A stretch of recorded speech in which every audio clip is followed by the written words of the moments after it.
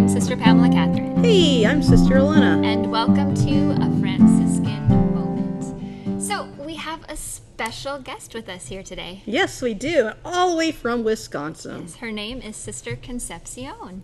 Hi, I'm Sister Concepcion. I'm a second-year novice with the Franciscan Sisters of Christian Charity. Yes. What is a second-year novice? A second-year novice is the third step in our formation program. So I went through postulancy, first-year novitiate, and now I'm in second-year novitiate, which really focuses in on the 3 vows of a religious. And our Constitution and history, does it or no? First year. Oh, first year does that. Okay, first year novice. Look at that. I guess I was there at one time. It's been a little while for you. Shush. So I got more white hair now. That's good. And what comes after novitiate? A temporary profession for 3 to 6 years. And then you're, God willing, are going to be allowed in July for first vows? Yes. Is it July? July 5th. Okay. So, Sister, what brings you to Babeshul? I am on a mission experience. Every year in formation, you get a mission experience, and I got to come to Babeshul this year. And we're so lucky to have you here. Yes, we are. I'm even more lucky to be here. What did you cook for the sisters? I made chicken tacos. I should know that, though. I'm a sister, You were and I was there. eating I ate. I enjoyed. It was so good. Yes. Thank you for saying that. I had no idea how it was going to turn out. So. No, it was really good. It's delightful to have tacos anytime. Like my class, she came over and we were talking about. What'd you say? You can guess what I made, right? Yeah, because they asked me what my favorite food was, and I told them tacos, anytime, anywhere. Mm-hmm.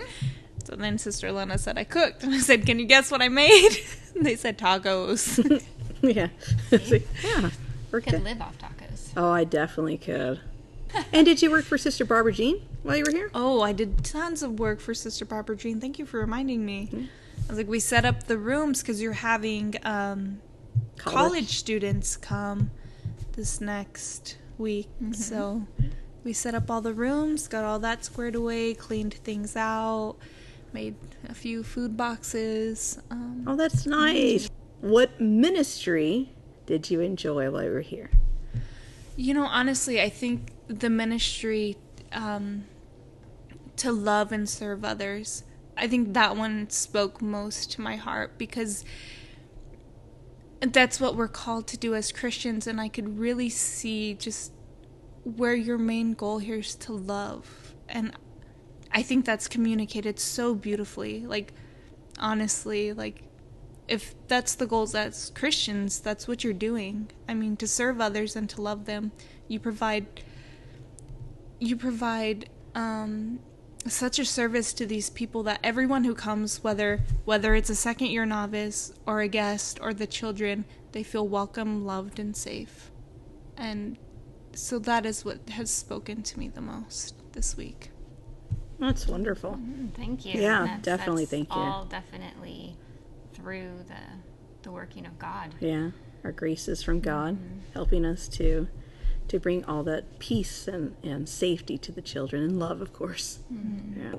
And that's what we're called to be as disciples. Speaking of making disciples, just last week we spent our time in Phoenix at the SLS20 conference.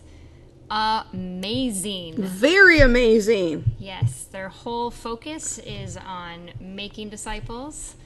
And I think one of the most beautiful things I ever saw, well, there's a lot of beautiful things that happen at SL20. Very moving was to see all those priests come down procession for Mass. Mm-hmm. And I know Phoenix has, I don't know, 200 priests maybe, I don't know.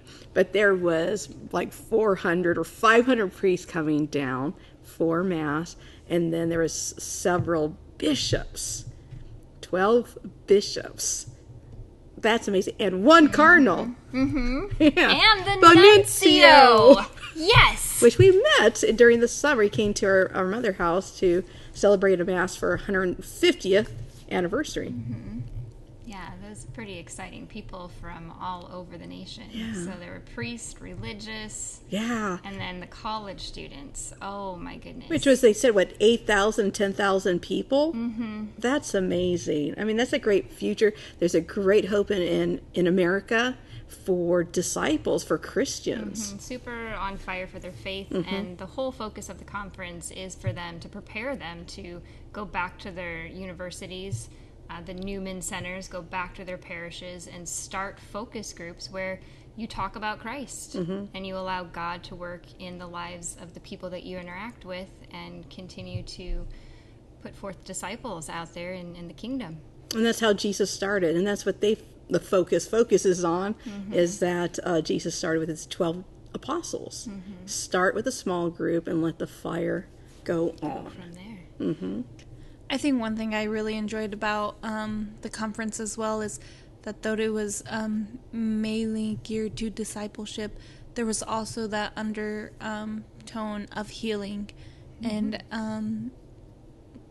I think that speaks so much to so many different things, and even just letting Jesus into your own life again, because I think that's something that just as Christians we have to constantly do, is continue to open up and let him in, and that's what is communicated in The fact that we are in need of Christ, because that came out a lot in the talk of Father Mike Schmitz, when he said that, you know, we answer the question, how are you doing? And we say, oh, I'm fine, and I'm okay. But in reality, we're all broken. We all have wounds. We all have the crosses that we carry. And not to be afraid to let those show, and how Christ has come into our lives to heal those. So yeah, that was a good underlying tone throughout the conference. So I think a big part of the discipleship and the healing and where it all brought us in together was through that adoration, because that was the most beautiful thing I've ever seen in my entire life. It was amazing. Like New Year's night, when they were doing the big celebration with Matt Maher, and all of a sudden, right in the middle of his concert, after midnight, they brought in the Eucharist. And in 1 or 2 second flat, 8,000 people knelt down. That was amazing to see that reverence for our God. Yeah. And even the night of adoration itself, all the spotlights coming in on the monstrance, I've never seen that. It was beautiful how they had great reverence for the Eucharist. Yeah. Following Jesus around the room as they processed with him too. That's right. Everyone on their knees and just rotating on your knees. Following Christ. Yeah. It was beautiful.